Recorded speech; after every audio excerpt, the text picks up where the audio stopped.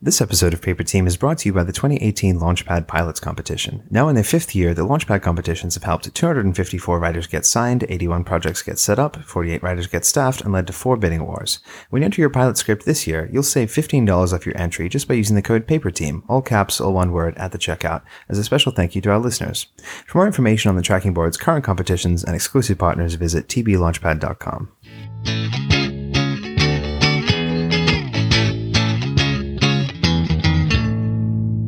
Welcome to Paper Team, a podcast about television writing and becoming a TV writer. I'm Alex Friedman, aka TV Calling. And I'm Nick Watson on Twitter at _NJ And today we're going to be talking about digital content and emerging forms of storytelling with Eva Miller, who's the manager of development at Canvas Media Studios. Welcome. Thank you. Thanks for having me. Thanks for being here. All right, let's get started.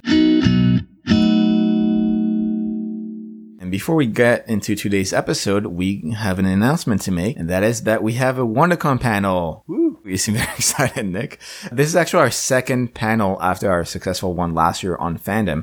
And this year we'll be discussing how to adapt IPs to television. We'll have some awesome guests to talk about that topic, including writers and producers from DC's Legends of Tomorrow, The Flash, Hannibal, Riverdale, and My Little Pony. And the panel that we're doing is called Reimagined for TV, Writing Shows Based on Popular IP, and it will be happening on Sunday, March 25th at 1 p.m. in Anaheim at WonderCon. So if you're attending the con, you can stop by room 209 to see us blab for an hour with some of our amazing panelists. And now, on with the show.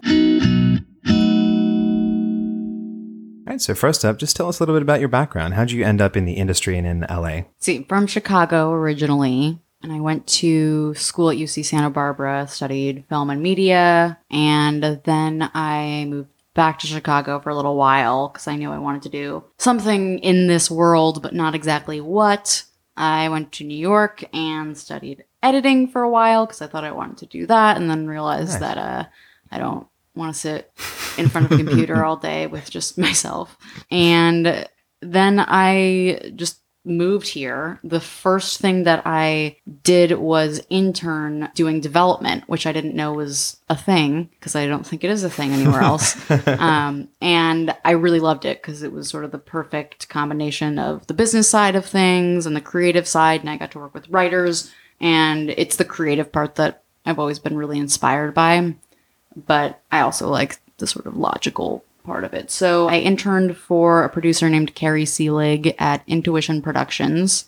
And after interning for her for a few months, I went to work at a company called Herzog & Company, which did a lot of docudramas. They did the CNN series, the 60s and 70s and those.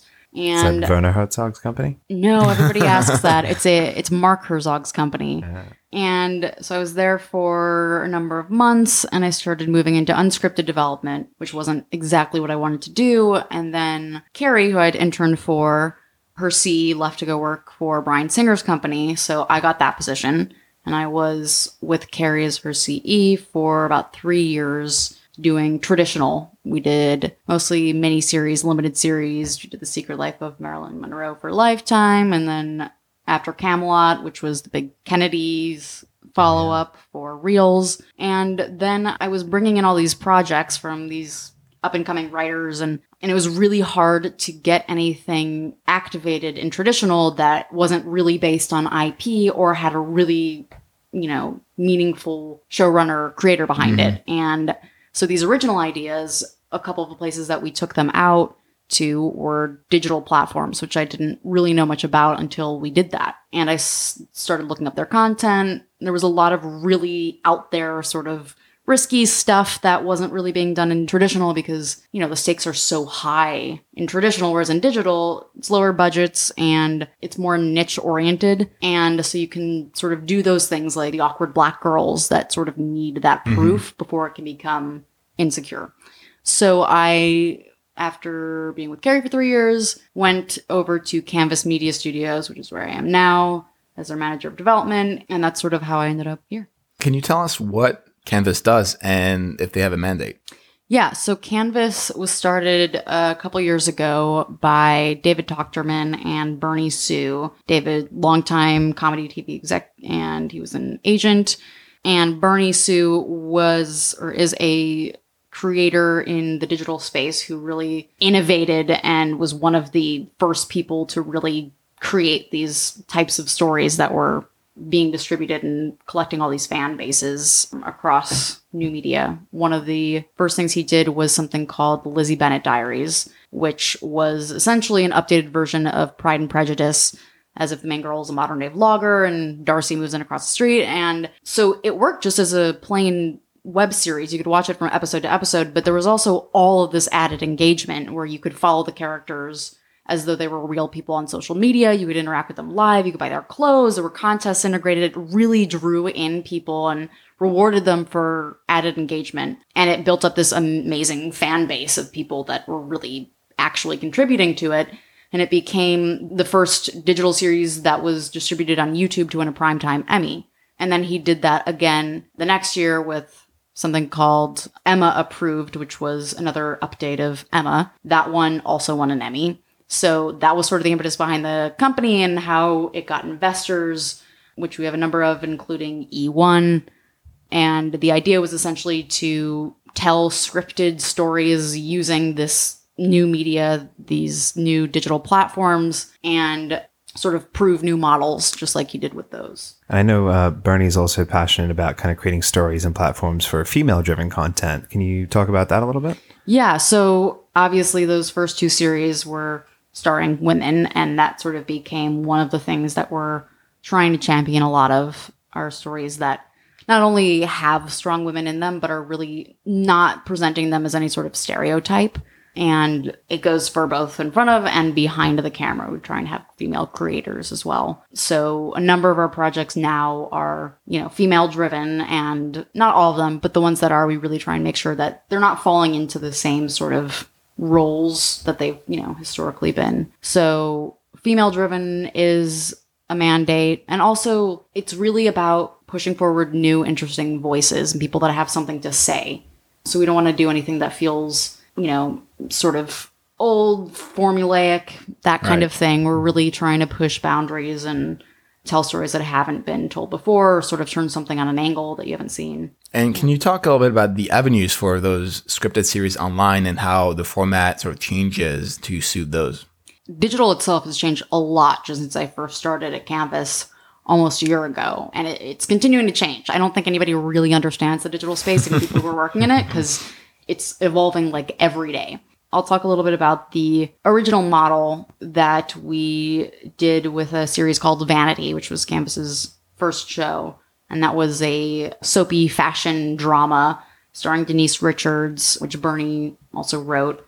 And it was a series of 11-minute episodes that were paid for and sponsored by Maybelline, although it didn't really feel like a sponsored thing because Maybelline was involved in the process, and it would just sort of be a commercial at the end that's like, click here to get this character's look. But it was really high quality and did really well, nominated for a Daytime Emmy, and we'd purposely designed it as 11-minute episodes because while it was on Style Hall's YouTube channel, we were also able to just squish 2 of those 11-minute episodes together. Now it's a 22-minute episode, which is a length we can distribute internationally for linear television, which is what we ended up doing. So the idea was not just to create series that live online, but to create series where that online portion can actually become IP that we then use to make a linear show so that these stories can have a life on multiple different platforms. And how does that translate on the narrative level, especially if you're writing, let's say, 2 11 pieces that can then become a 22-minute piece? How do you approach writing such format? It's interesting because it really isn't that different. I mean, Bernie in particular knows exactly how to structure this and where the beats all go. But essentially, the idea is really you're just writing the story and making sure there's a beat at the end so that people want to come back. Still have to have that same structure, but it's supposed to feel like each episode is both closed-ended and also part of that larger narrative. Some of the other projects that we're working on are a little bit fluid. So we'll actually look at material that's written as a feature and look at how can we break this down into, 10 parts or something. There are certain stories where it just kind of naturally works because of the pacing of the story. Really slow, sort of indie feeling things wouldn't work as well, I don't think, because you're not as incentivized to come back after that short little episode if you're not left on some sort of a cliffhanger.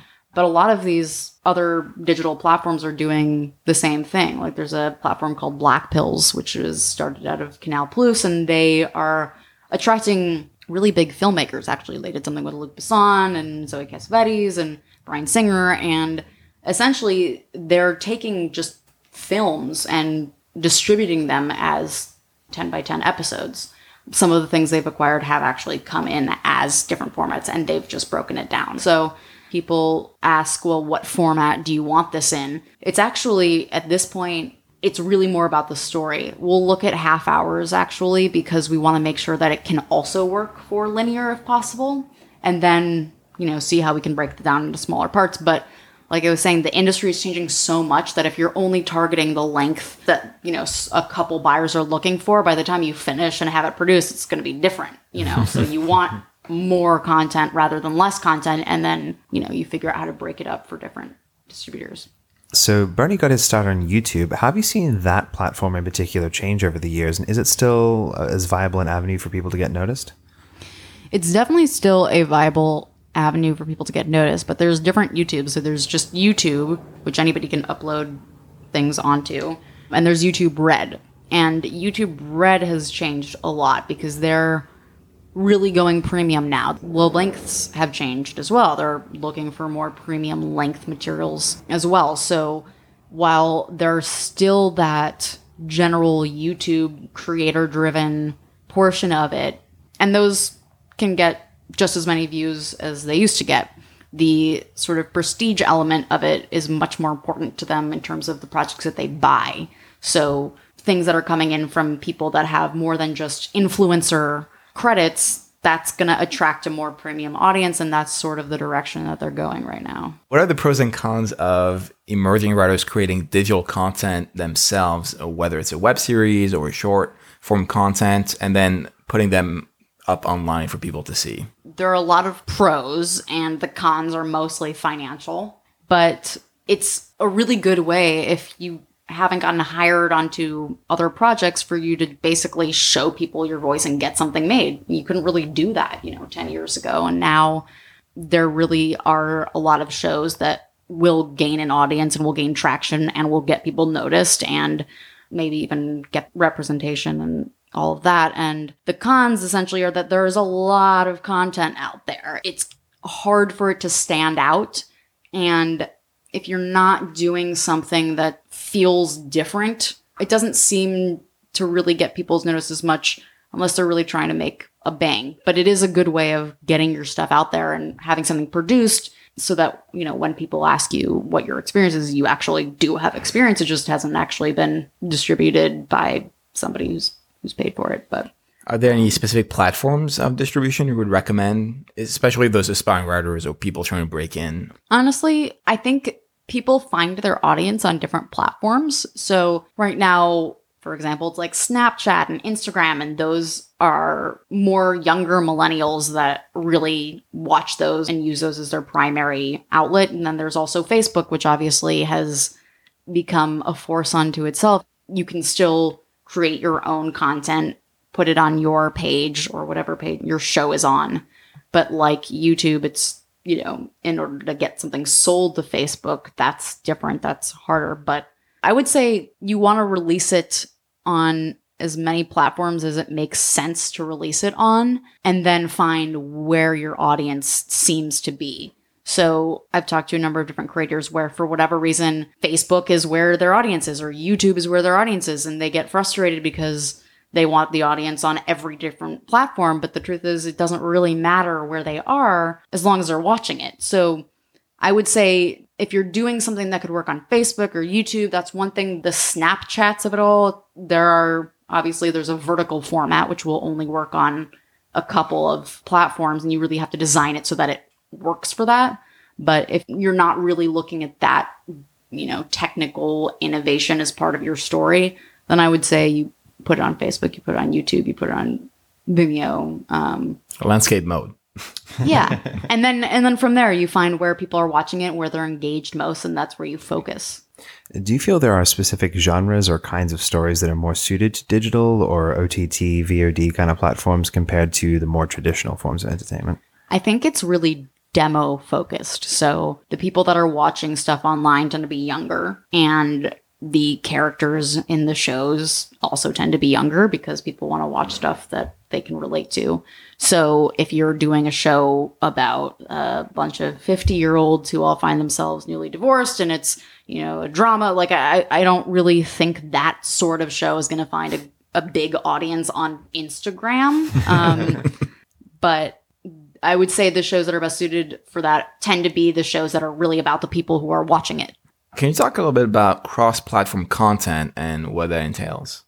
Cross-platform content is basically what Bernie did with Lizzie Bennet Diaries. It's a really good example. And it entails a lot more thought and a lot more planning because you have to really consider how your audience is going to engage. But essentially, just to define cross-platform, it just means a show that uses multiple platforms to tell the story. So it can be something that is primarily on one platform and then has ancillary content on another platform or links to something else. For example, with Lizzie Bennet Diaries, the characters all had social media sites and you could follow them and they had profiles on that. That's, a cross-platform storytelling, even though the main episodes were on one platform. So that can be a lot more rewarding and a lot more complicated. The trick to that is not to punish, and this is something Bernie did really well, was he didn't punish people for not also going to all of that other additional content. You could watch the show just normally as a web series and get everything. And then the people who wanted to do more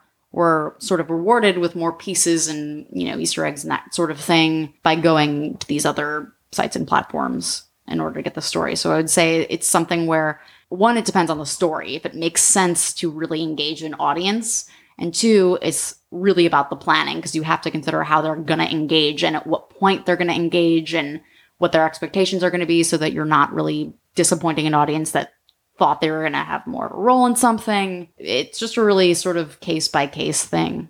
Are you guys working in VR and AR or 360-degree kind of formats? And then how do you approach that kind of storytelling, if so? We did do a 360-degree formatted show, and that was actually right before I started, so I wasn't around for that. But obviously exploring those new technological capabilities is something that we've been interested in. They're so emerging that I don't think people have quite figured out how to do them in a way that will make people seek them out for anything other than just, oh, cool, I haven't seen anything like this before. But there's obviously 360-degree videos only going to be right for certain stories that are set in certain locations where you really actually want to be using that feature. And with VR, there are a lot of places that are also VR focused. It's not our main focus right now. And part of that, again, is because I don't think the industry has really figured out how to monetize that as well as just plain digital series.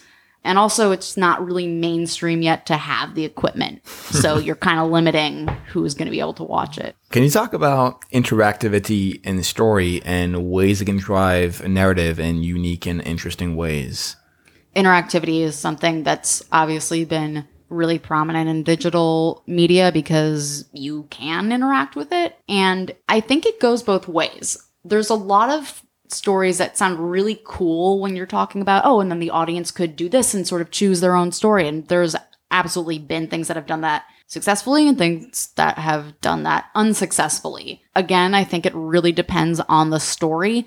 But the tricky part is you're asking a lot from your audience. So it's trying to find that balance of where you're not making them do a lot of work just to watch something, but you're also letting them feel like they have kind of a role in it. So it's not something that we've done a ton of yet. And I think the reason, frankly, is just we're so focused on the actual storytelling element of it and are trying to sort of see where and what works on other platforms. And right now, that element of it hasn't really made it big yet. Do you have examples of either good or bad ways of using interactivity? I mean, a good example, again, is like the Lizzie Bennet Diaries and Emma Approved. That worked well because it found its fan base and those fans really wanted to engage more. A bad example, I can't really think of a specific one right now because so many of them have sort of popped in and then I hear about them and forget about it because they just didn't work. So you don't want to be forgettable, basically. Yeah. So how important is social media and an online presence to what you guys do at Canvas, given that your kind of content lives within that same space online? That's a really interesting question because it's changed a lot. When I first started, that was really important. And the projects that we were doing had a lot more influencers in them. That was sort of the way that you could advertise things because these influencers would post it and sort of attract their audience to it. But one of the things that people found was that it did not translate the way they thought it would. The amount of followers a person has does not translate into the amount of views that they're going to get on a show that influencer is in. And part of that is people are watching these influencers because they want to watch their personality. They want to watch what they're talking about. Just because they're acting in something doesn't mean somebody wants to also watch them act. So it matters a lot for certain platforms. For example, I know Facebook does take into account when they're buying their shows the social media count and followers of the people that are in them, but the whole digital space has moved away from being influencer focused and focused on how many followers and that kind of thing, and much more towards trying to get the people from traditional into the digital stuff because that way their content feels more premium and it attracts people based on the promise of a good show. Not just because somebody has lots of followers. Seems YouTube Red definitely made a big shift in that recently and Yeah, rebranded all their YouTube Red. stuff like that.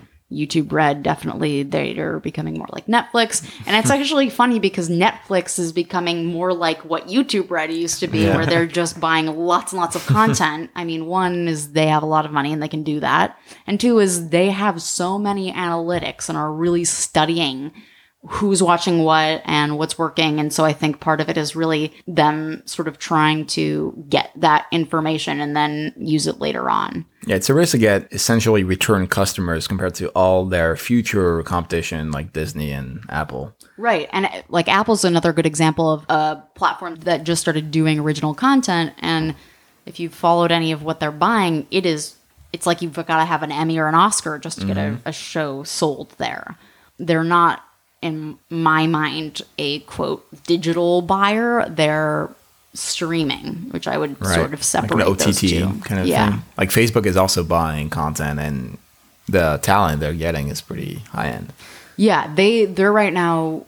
They have a really diverse sort of slate, and they're still sort of figuring out exactly where they want to go with things. How is digital content financed, and how does it become profitable, especially compared to linear TV with advertising and so forth? That's definitely something that the entire industry is still trying to figure out because it's monetizable in different ways depending on where your show lives. There's the model that is just like traditional where you sell it to a buyer and you get paid just like you would if you sold a show to TBS or CBS or any of those places. The other model is one self-finance. There's a lot of shows that the creators will sort of put out teasers and they'll get a shout out on something like Tube Filter, which is the digital spaces sort of trade magazine. And people will just sponsor it based on them liking the content that's out so far. The other way of doing it is you get sponsored by some, company that aligns itself brand-wise with your show. That's a much harder way of doing it. It's really hard to get brands to sponsor something before they've actually seen it. But a lot of it really is selling the content to these platforms and then also finding a way that the show can potentially live on and be sold to multiple other places, like internationally or to linear television. So syndication, in a sense, is still a process for absolutely. digital content. So moving back to you, as manager of development, what is your role at the company and what does your day-to-day look like? I'm involved in the creative aspects and the packaging of the projects that we have. It also includes bringing in new creators and new scripts and new IP and sort of seeing how we can build that into a sellable package. A lot of what I do is taking the content that we already have and helping to package it up and get it to a point where it's creatively sound enough. It has the necessary attachments that we can actually take it out and sell it. The other part really is we also act as a studio. So, for example, like we have a show that we're doing right now with MGM, and the writer's room is going to be in our office. We're helping to produce that entire series. So it's sort of liaisoning between all of those different elements and making sure that they're all like managed and everybody's sort of on the same page and that sort of thing. And how do you find those projects or material you're drawn to that you want to produce? Is it based on IP? Is it original material? It's all of the above. So sometimes it will be based around a creator that we really want to work with or a talent that we think has a really cool voice and could even be their idea that we then help develop with them. It also could be IP. Like, for example, we have a deal with Sony Rumble Yard right now, which is a division of Sony Music that uses their music IP to create series based around it. So we have a couple projects with them, and that was a case of going through the songs and albums that they have the rights to, and then picking out a couple of those that we thought actually could be turned into series.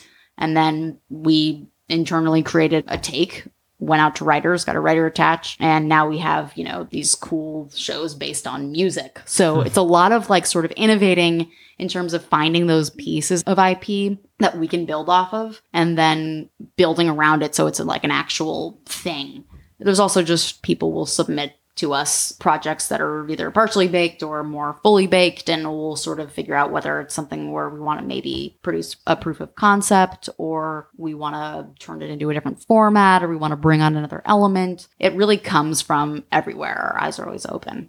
And how do you find those writers and creatives that you want to work with in the first place? Well, sometimes I go to readings, which is how I met Nick. A lot of it is, one, we do a lot of reading and watching of shows that are coming out or creators, you know, lots of lists where writers that are sort of up and coming will get on. And the tricky part is that because we're still sort of new, there's still an element of us having to prove ourselves. So it's more work to find those voices in that property that hasn't already been sent out and snatched up by the big, much more established companies. And part of the way we do that is really film festivals. It's reading the trades. It's going out and generally meeting people. It's having good relationships with agents. It's sort of all of the above. You kind of have to be in multiple different arenas to find those little needles in the haystack. So let's say you do find that project that you really want to develop. What does that development process look like, especially compared to more traditional scripted series? It's actually not all that different from traditional scripted series.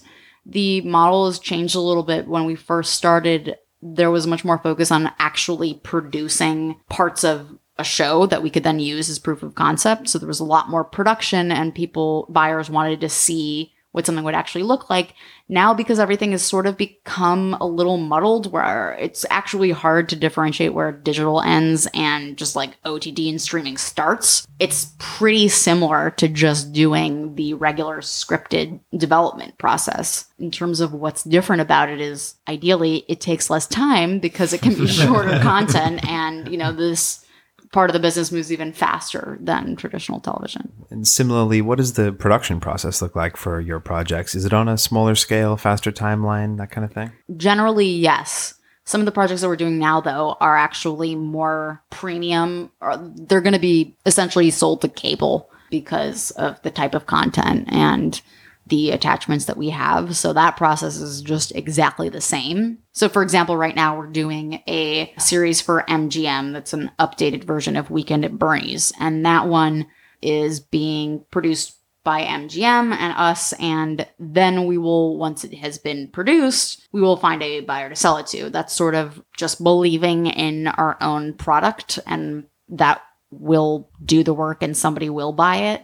So the production process is actually moving incredibly fast for this one. We've got about, I think, 4 weeks of shooting for something that's 100 minutes long. So it's like essentially the same thing, but a little bit more accelerated because the length of the episodes is short. So it moves on a TV schedule, but it moves faster because there's less minutes of content to produce. Is it also fewer cooks in the kitchen, so to speak? I think it really depends on the project.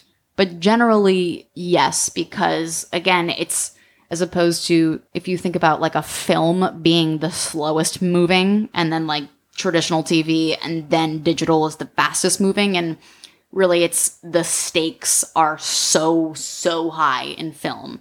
They're still high, not as high in traditional. This is arguable, I suppose, and in digital, they're even less. So the amount of pressure on like having all those big wigs and like having everyone have a say is just, it's less. It's a very creator driven arena because that's sort of the voices that started it. And yeah, I would say it's faster is the general answer. Was it sort of a deliberate choice to not have a buyer or a network already lined up for it so that you could have a little more creative freedom there, or do your own thing and then take it to someone and be like, take it or leave it? Or did just kind of the way that the process rolled out? That's how it worked. I don't know exactly what the motivation was behind it, other than that we felt like that MGM felt like we have the resources to do this and we know we'll be able to sell it somewhere. We might as well just go ahead and do it and then have our pick. It's, I guess, slightly riskier, but because they had the resources and because we all just believed in the product enough, we just figured, let's do it. As opposed to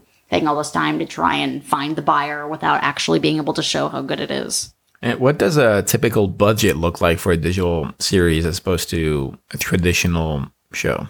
It's lower. It's usually lower is the answer, because there's just less money that's being spent on these series. A lot of the distributors are actually owned by big companies. You know, if you look at like a place like Newform, that's owned by Brian Grazer's company. Black Pills, that's owned by Canal Plus. Facebook, obviously, Facebook is Facebook and Watch is only a section of it. You know, places like YouTube, it's owned by Google. There's such big conglomerates that the content side of just scripted series is much less of a focus for the people at the very top, that it's still a little bit experimental for them. So they don't want to put as much money into something that is still such a growing, evolving industry. And also the other part of it is it just doesn't take as much money to make these things. The equipment that they use isn't, you know, necessarily as expensive and high end, and it just doesn't tend to cost as much. So, do you assemble writers' rooms for your digital shows? And if so, do they work differently than a traditional writer's room?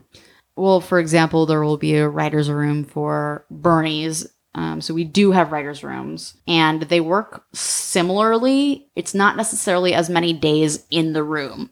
Often it'll be, you know, a certain period of time where everyone's in the room to break story, and then they'll go off, write their episodes, and then come back later, and, you know, whoever's in charge will sort of touch everything up. But it's generally, as far as I know, and I'm sure it works differently at different places, it's less time actually in the room. What length samples would you recommend people write, and what are some genres or topics that you believe are a bit overdone? In terms of lengths, I actually generally think if you're trying to go for a digital series, you could write something that's actually a half hour long and explain that you think it could be broken down more, and just sort of have that in mind when you write it. But because the space is changing so quickly and it is moving towards premium lengths, it's much harder for me to be able to read something that's 5-minute episodes and see it as anything other than 5-minute episodes, because it tends to be sort of one joke series as opposed to something that feels like it can arc and that it can go on more than just a couple very specific platforms that still have those lengths. In terms of content and types of genres and stories that are overdone, there's almost certain genres within genres that I read constantly, and one of them is the dating genre. It must be at least 1 in every 3 submissions is about, generally it's a girl who's in her 20s who is trying the online dating thing, and sometimes it's an older person trying the online dating thing for the first time, and sometimes it's a couple of people who are all dating in different, you know, arenas. And the amount of stories that I hear like that, it's really tough to then convince me that it's going to be unique unless in your log line, without having to go into more than one sentence, why is it different?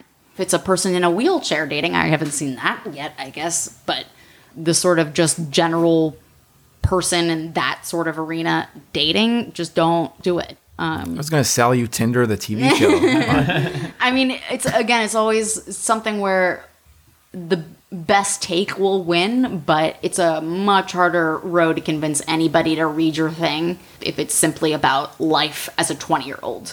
There are so many shows that are about a group of friends or about some people living in some city. Have a hook. That's like the biggest thing is friends. Like have a hook that is not just your life. I mean, maybe you have a really interesting life, I guess. But the settings are sort of important. I mean, one of the things I would say is keep budget in mind, because you don't want to be stuck in a place where either you're going to sell to some place that's going to make it look terrible, or you're only going to premium buyers. So it can still be grounded and have a hook. It just, set it in a place that isn't just generally the world. And are you mostly looking for comedies or drama? What is kind of that genre that you find yourself in? We are open to different genres. Comedy is always good. Drama is trickier, but still good. I'd say it skews more on like the thriller side of things. Thriller and horror is just always, because horror is so good to sell internationally.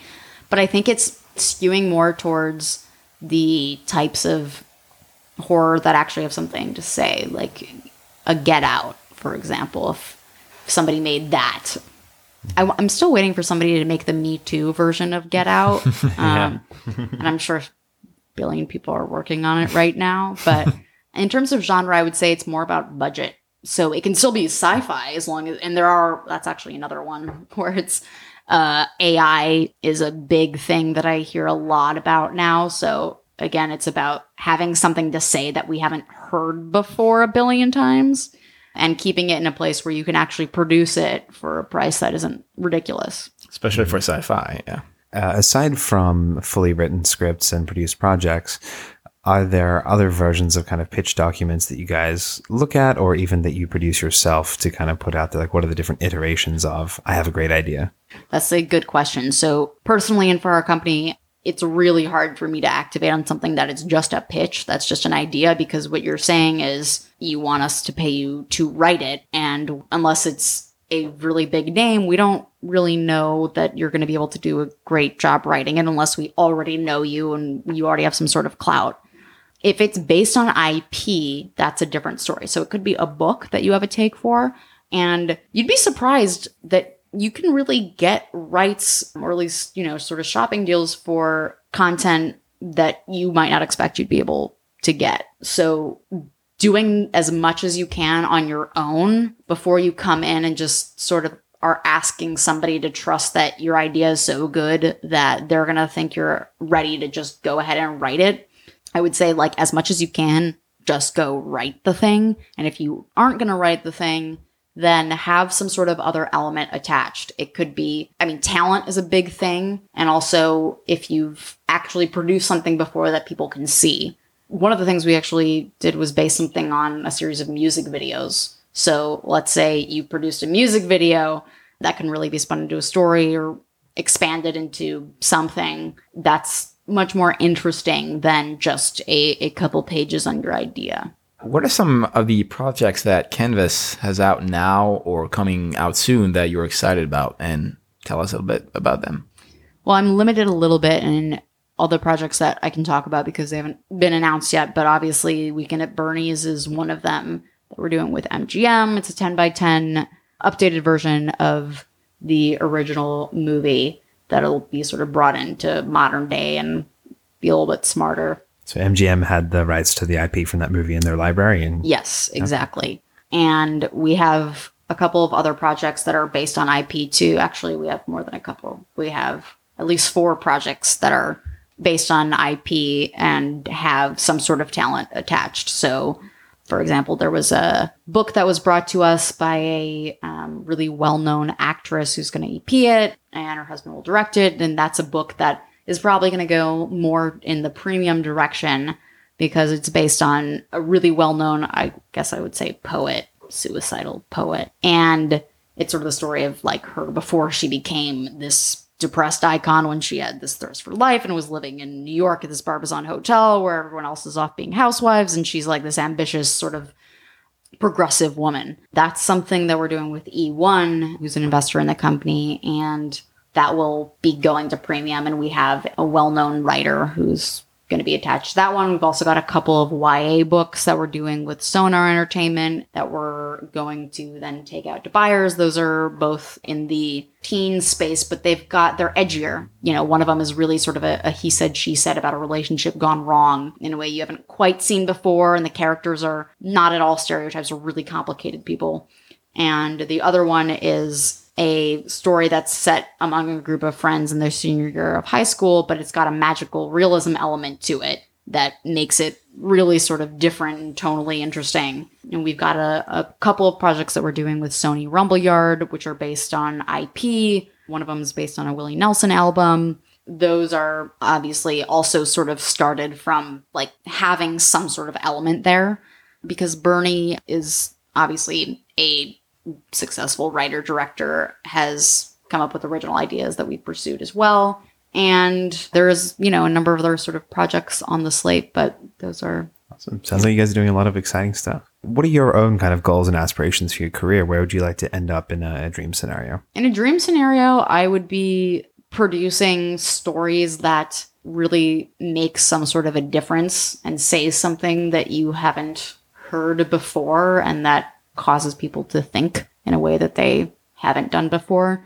In terms of what format that is, it's not actually as important to me. Because my background is in TV, that's the direction that I'm going. But I'd love to work either at a production company that I'm heading or that I've started eventually, or at a studio that makes content that really makes people sort of think in a different way. Did you have any inspirations, whether it's film or TV, when you grew up that inspired you to be in this industry? Growing up, I don't even think that there was there was no movie in particular, although that was where I really wanted to be, was movies, not TV, because growing up, TV was kind of like the ugly stepchild of film. But it was more, the inspiration was the audience while they were watching a film in a movie theater, because growing up is tough, especially as like a girl in junior high school, and you feel sort of awkward and alone, and you feel like people are connecting to you and that sort of thing. And going to the movies and seeing that everybody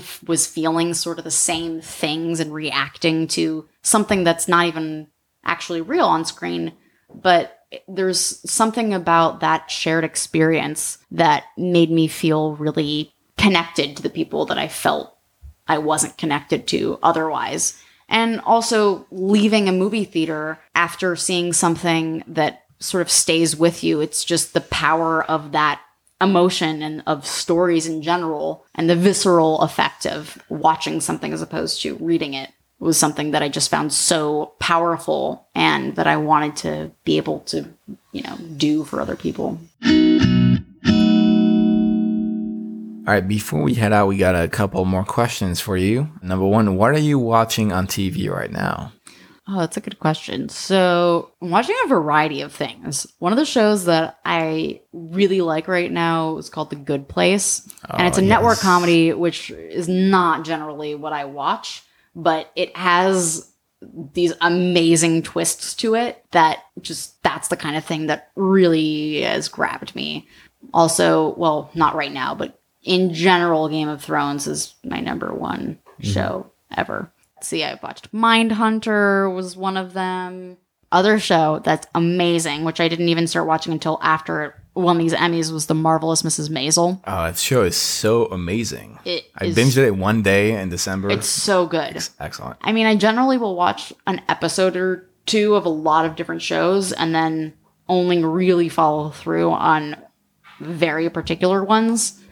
But Handmaid's Tale is another one, but sort of a combination of comedy and drama. Anything that sort of turns a genre on its head tends to very much intrigue me. Another question, do you have any last advice for TV writers, whether they're wanting to work in digital or otherwise? Honestly, advice for TV writers, in terms of the people that I've seen that are successful or seem like they're going to be successful versus the people that I'm more concerned about, take notes. Just take notes. Like, either you want to write as just a fun outlet, or you're trying to write as a profession, in which case you're trying to get paid for it. And if somebody is giving you notes, you can explain why you don't agree with that note, or try and figure out whatever that note behind the note is.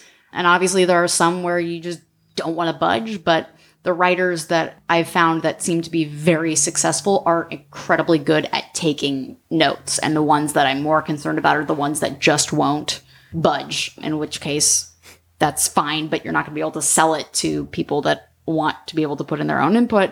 The other thing I would say is write a lot. Don't just write a lot and keep it on your computer and don't show anybody. Like, actually send it around, because I think a lot of people are really worried about being judged because they send something out that somebody doesn't like.